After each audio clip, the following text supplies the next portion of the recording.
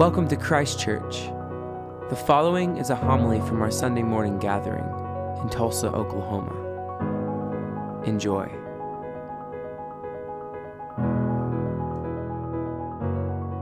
Take my words and speak through them. Take our ears and hear through them. Take our hearts and set them on fire with love for you, our Lord and our Redeemer. We know, or we have heard, the story of Jesus feeding the 5,000, as I just read from the Gospel of Matthew. This story is found in all four of the Gospels. But I'd like to take a little different look at it from a little different perspective. If I were to describe it in today's words, I would say Jesus has been out teaching all day. He's tired, he's hungry, he wants to pray, he wants a little solitude, but he really just wants to chill. But the crowds of people are eager to listen, to learn, and to see this miracle man. He is the one they learned about from the stories in the Old Testament prophecies. Jesus is always accommodating. So he settles in the crowd on the hillside by the Sea of Galilee. He feeds them and he teaches. There's a song I hear repeatedly on Enlightened called I Remember the Fish by Greater Vision. And it's about the young boy who shared his lunch, the fish and the bread, that he gave to Jesus. And he saw with his own eyes the miracle of feeding the multitude performed. The song is about him as an old man telling his grandson of what he observed that day in the miracle of the multitudes. We've heard many stories since March of the few, the teachers, the cafeteria workers, the parents, preparing and distributing thousands of meals each day to the school children who depend upon those meals for nourishment. These news stories of these good Samaritans remind me of the miracle of Jesus feeding the 5,000. So let's just dig a little deeper into this gospel story. What can we learn from it? To feed 5,000 with 5 loaves and 2 fish is indeed miraculous. And some scholars say that he actually fed 15,000 to 20,000 people because the 5,000 was only the count of the men that were there and did not include the women and children. And this story is not all about Jesus either. Jesus told his disciples to feed the multitudes. And the disciples were taken back as they didn't have money or means to feed this many people. But Jesus took what was there, given by a small boy, gave thanks and blessed it, broke the bread, and gave it to the disciples to distribute. In this way, the disciples had to trust the Lord for everything they distributed. They were put in a position of total dependence upon the Lord for supply. And God still uses us, His people, in this way. And Christ didn't just meet the needs of the people. He lavished them with so much that there was food left over. God will shatter the pint-sized expectations of what His followers can do if we would learn to bring Him what we have already been given. Little is much when God is in it.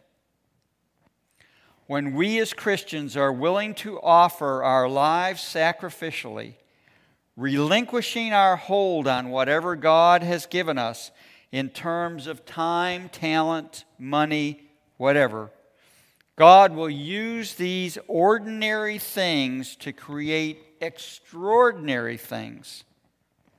Christians must never believe their resources are too little to serve God. A year or so ago, I talked about the story of the stone soup. I don't know if you remember it. An old man comes into town with nothing but an old black kettle and a stone wrapped in cloth. He is turned away from many as he asks for food and shelter. So he goes into the center of town in the square. He starts a fire, puts water in the kettle, and drops the stone into the boiling water. Of course, curiosity gets the best of the people, and they begin to come and ask him what he's doing. He said, "Since you turned me away, I'm going to make you a soup that you will not only enjoy, but will open your eyes." Each person comes and offers something of their own that they previously would not share with him to put into the soup to make it taste a little better. Eventually, there's a wonderful aroma flowing throughout the town, and everyone joins together in the square to eat and share a meal. The old man slowly slips out of town after seeing the people who were selfish and thoughtless with a changed attitude. God works in mysterious ways, and He chooses unlikely people to lead that change. We as Christians must bring our lives to God in a spirit of obedience and sacrifice, no matter how insignificant we think our gifts and our talents. When doing so, we need to expect God to do far beyond what can be imagined. Miracles always involve the impossible. Otherwise, they wouldn't be miracles. But impossible is a relative term. What may be an insurmountable obstacle to one person may well be within the realm of capability of one of their neighbors. Remember, Jesus moves with compassion. Jesus is bigger than any problem we face. Jesus asks us to bring Him all we have. Jesus can bring blessing and life from what is broken. Jesus multiplies what we give to Him. Jesus is able. He is able to make more than enough. And to bring life and blessing to all those around us, our Lord of miracles is more than able. The miracle of feeding the multitude is not worked from nothing, but from a first modest sharing of what a small lad brought to Jesus. Jesus doesn't ask us what we do not have. Rather, He makes us see that each person offers the little they have, and then the miracle can be repeated.